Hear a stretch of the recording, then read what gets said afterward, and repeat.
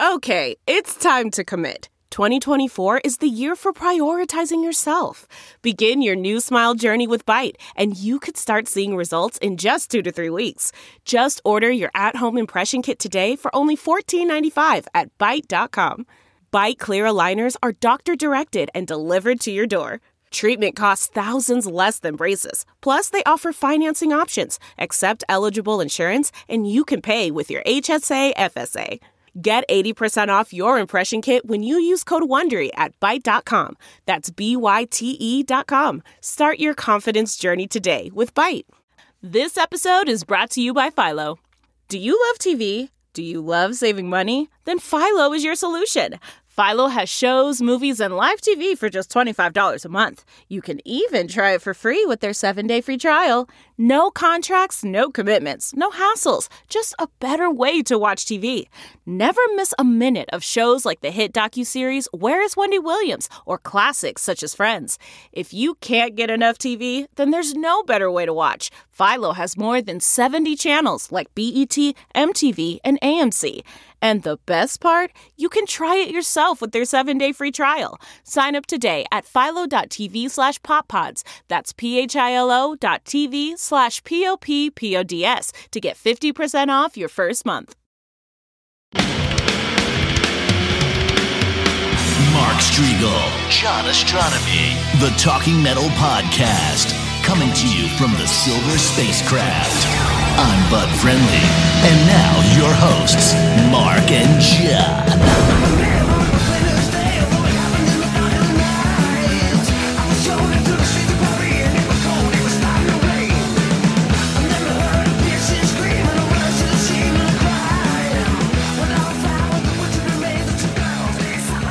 Hey, it's Mark Strigl, and we are here at the Rock and Pod Expo in Nashville, Tennessee, August 26th, 2017. This is a great convention where all the rock podcasters are getting together. There's also a lot of notable rockers, musicians, producers, and we are honored right now to be joined by legendary producer and engineer Toby Wright. Toby, how are you? I'm doing great, thank you. How are you? Oh, I'm great, and I'm thrilled to be talking to you. You have such an incredible catalog of stuff that you've worked on, and I'd love to hear some stories about some of the artists you've worked on. But sure. Before we delve into the past, what are you currently working on? I'm actually working on developing a few artists here in Nashville, and also working on some technology type stuff, some apps and some healing sounds and some stuff like that. Toby, you were telling me that Nashville has always been a great music city, but it's expanded a lot with a lot of different genres of music recently. And we were talking about how many different people moved here instead of going to New York or L.A. And what have you noticed in the last 5 years about how cool Nashville has become? I think just the level of talent, really. The musicians here are incredible. You go downtown and go to the Strip any night of the week, any time of the day from 11 a.m. on, and there's some incredible cats playing. And, Absolutely. If you can sit through the country cover songs, right. But, I think that has grown so much in the last 5 years, because Nashville is cheaper, I think, than any of the coasts. I think that really plays into the musician's pocket these days. Definitely. Now, Toby, before moving to Nashville, you were an L.A. guy, right? Yeah. And then New York before that. Wow. Where are you originally from? New York? New York City, yeah. Oh, cool. I grew up at Electric Lady in New York. Oh, wow. Yeah, I've been down to Electric Lady twice. I was in there once when Guns N' Roses was doing Chinese Democracy. Okay. And then I was there with Ace Frehley to do not an actual recording, but the recording of a television show or a YouTube show. Right. But it was such a legendary studio. That's great. I didn't know that you worked in that studio. Yeah, I worked there for 2.5, almost 3 years. Wow. What year range? God, 80 to 83 maybe. Wow. I was very young and just cutting my teeth in the industry, going to school at NYU, and then I wanted to do engineering and stuff, and so the maintenance man, his name is Sal Greco, wonderful human who built Princess Paisley Park and also a studio here in Nashville. He cut my teeth on the maintenance aspect of it. Nice. So, he was like, if you can fix it, you can definitely operate it. So I went with that, for about 10 years or so, and then got into then moved out to L.A. and got into all the, assisting engineering and eventually producing. Wow. Cool. And you're producing and engineering. I mean, it's just the catalog is just legendary at this point. I mean, there's so many classic records that changed my life. I just want to pick your brain on some of them. A record, we always hear about Nevermind by Nirvana being this like game-changing album, but for me personally, it was a guy who was kind of tuned in a little bit more to what was going on the underground. The album that really, to me, set the tides changing was that first Alice in Chains record, which was a good 2 to 3 years, I believe, before Nevermind, and that's an album you worked on, Alice in Chains, the self-titled record. Incredible stuff.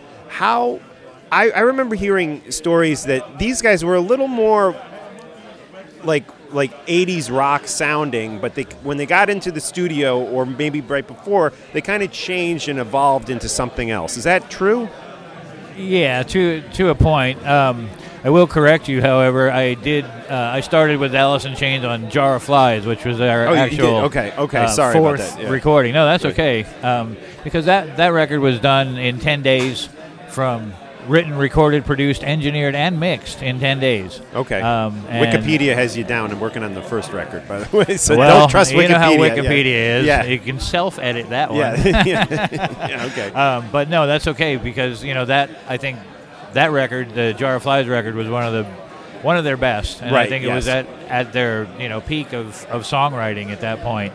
And a lot of they had just come back from a Lollapalooza tour, so they were hot. We just went in the studio and just nailed it. And on that record, one thing, again, in the rumors and the stories that we hear about that record specifically was Layne was starting to kind of, because of his addictions, not quite.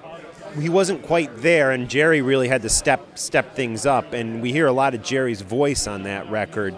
Was there problems with Layne at that point when you were working with him? How mentally and physically there was he during the recordings of those? On that record, he was as lucid as we are. Yeah, wow, okay. Because he had just come back from the road, and personal habits hadn't taken hold of him quite yet. Okay. And then subsequent records, the Dog record and things like that, it was a little bit tougher because of whatever personal habits he was into. Right, okay. And did you work on the Unplugged record with him? I did. I did that from beginning to end. Everything you see in here I touched it. And was that 100% live, or did they come in and touch some stuff? 110% live. Really? Wow, okay. There's no overdubs allowed.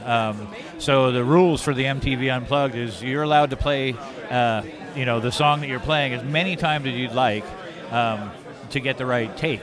Right, okay. So some of the songs we had to play 4 and 5 times to get it right. There's I put in some of the blunders, if you will, on the DVD where Sludge Factory is played 5 times. Yeah. But it was really 15 or so, and because Layne kept forgetting the lyrics. Right. Yeah. The main reason was because it was about Sony and the heads of Sony, and they were all sitting right in front of him. So yeah. He got a little intimidated, I think, which was kind of funny. How about working with Korn? I mean, that was just a blockbuster record. Follow the Leader, right? Yes, sir. Just again, one of those records that just really kind of was a game-changing thing. Now that music, that style that they kind of started with, that referred to sometimes as new metal, if you will. Right. How do you feel about that title, new metal? Yeah. Yeah, right. It's all music to me. I'm not a category type of guy or a genre kind of guy. I just love music in general, and from country and folk all the way up to what they call death metal. Right. So it all has its purpose. It all feels good to me mostly. Was that a hard record to make? Follow the Leader. It took 18 weeks. Yeah. Okay. Which is a long time, and it was challenging in the ways of trying to get the members all to focus. Okay. And I was hired just to engineer the record at first, and Steve Thompson was brought on as the producer, and then he was let go for whatever reason. About a third of the way through, and then I took over from there. Okay. And so it was, to me, it was all about experiments in sound, because I did a lot of weird miking techniques and weird things to get, some of the sounds that are on that record. Yeah, which is definitely some unique sounds for sure. Ladies and No gentlemen, plugins. Right. Yeah. Mark, could you just double check that thing it fell down? But okay. So, Toby, I wanted to talk to you about a record that I really love that I wish got more notoriety than it did, but there are a hardcore group of fans who loved Carnival of Souls by Kiss. And I wanted to ask you, just from the very beginning, did you know Paul and Gene, or did they come to find you because of the work you've done with some of the other artists that you work with? They came and found me through Bob Ezrin. Great. And Bob had recommended me to Gene and Paul because of the work I had done in the grunge scene. Right. Notably with Alice in Chains. And I guess Bob thought that those records were really good. And so Which he they were. recommended me, and I accepted. And I'm very glad I did, because it was a once-in-a-lifetime experience. Yeah, so you produced that with Paul and Gene. Did they? How did it work with all three of you? Did you kind of lead the way, and then they, just chimed in if there was something that they felt strongly about, or tell me how that worked.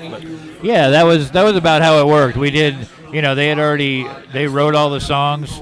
I don't remember how many were written, but we chose, the breadth of what's on there from what they had written. Together, and then after that, then I kind of took the lead in the studio. We rehearsed, with Eric and Bruce, and after that, we just went in the studio and kicked butt. Yeah, the record is amazing. One of the songs that I wish that Gene would do something even more with and possibly bring back is Childhood's End. I love that song. I love that song too. And yeah. I was trying to recreate, some of the Bob Ezrin tricks on that one. Very cool. With the huge, children in the background and right. and all that stuff that he's so famous for, and I knew that Gene loved so much, Yeah. So I was trying to follow a mentor again. Now, how was the participation of a great guy, a great musician, and a great friend, Bruce Kulick? He had a lot to do with that record, right? Oh, a big part of it. Yeah. A lot more so than everybody else. Wow. He really kept it going and wanted everything to be perfect. And he poured his heart and soul into that record for sure, Right. and it shows. Yeah, and he even sang on that record. He certainly did. Which is great. Now, with Bruce not being known as a lead singer, how did that work out? Was it a natural thing for him, or did you have to kind of coach him into how to do a track? A little of both. Cool. He had a good idea of how to approach it, and then I would listen and do my producer thing where that's a really good sentence or a really good take overall, and let's try another one, and just to get something else out of it.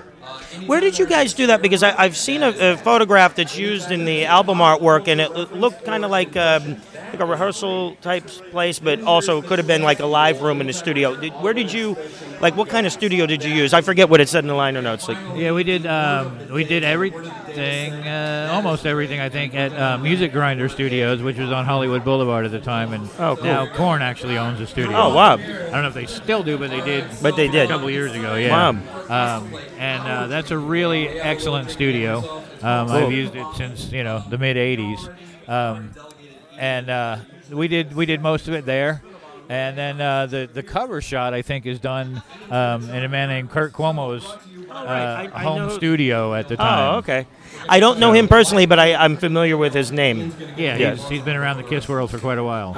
Okay, so that was the picture I was thinking of. So that wasn't where you recorded most of the record, but that's where you did some of the... Right. Yeah, we did a little bit of work there, but they I'm not sure why they felt that was an appropriate place to take the picture, but okay, whatever. It worked. Let me turn this back over to Mark for a second. Thank you for that great information about a great record that I wish all of our listeners would go back out and give another listen and many more listens. But Absolutely. Toby, you've had such an incredible career. When you look back over it, what are some of the highlights? Who are some of your favorite artists that you worked with? Oh, man. Kiss, of course. Alice, Corn Boys, Chris Whitley, I can say, without hesitation. So many more. And, I'm very grateful to all the artists that I've worked with because they've all taught me something on one record or another. Yes. And I think that information is invaluable to me and to help other artists in the future. Very good. Very good. Thank you for joining us here on Talking Metal. Where is the best place the listeners can get in touch with you online? That would probably be TobyWrightMusic.com. Cool. We'll have that link through today's show notes, and we're also going to hopefully have a picture of John and I along with Toby at the Rock and Pod Expo here in Nashville, Tennessee. Toby, it's an honor talking to you. Thank you. Appreciate it. This is Childhood's End by Kiss on Talking Metal, and, of course, by Toby Wright.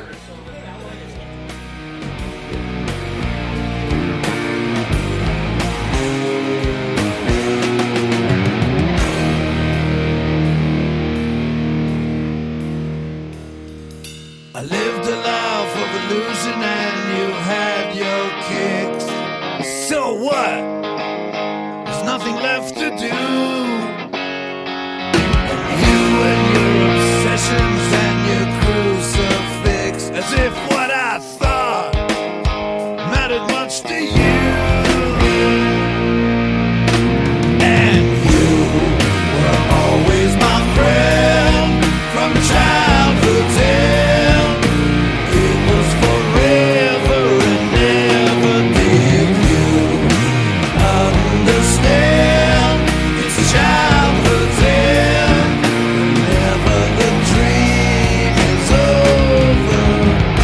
Sunday morning in the New York Times.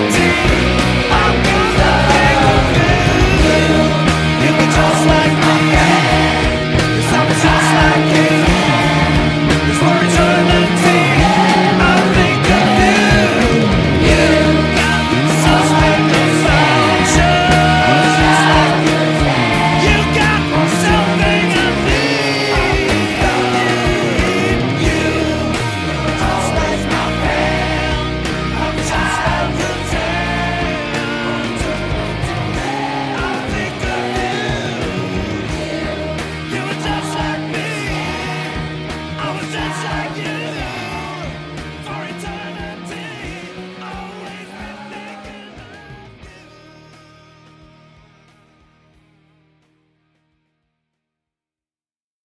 Look around. You can find cars like these on AutoTrader. New cars, used cars, electric cars, maybe even flying cars.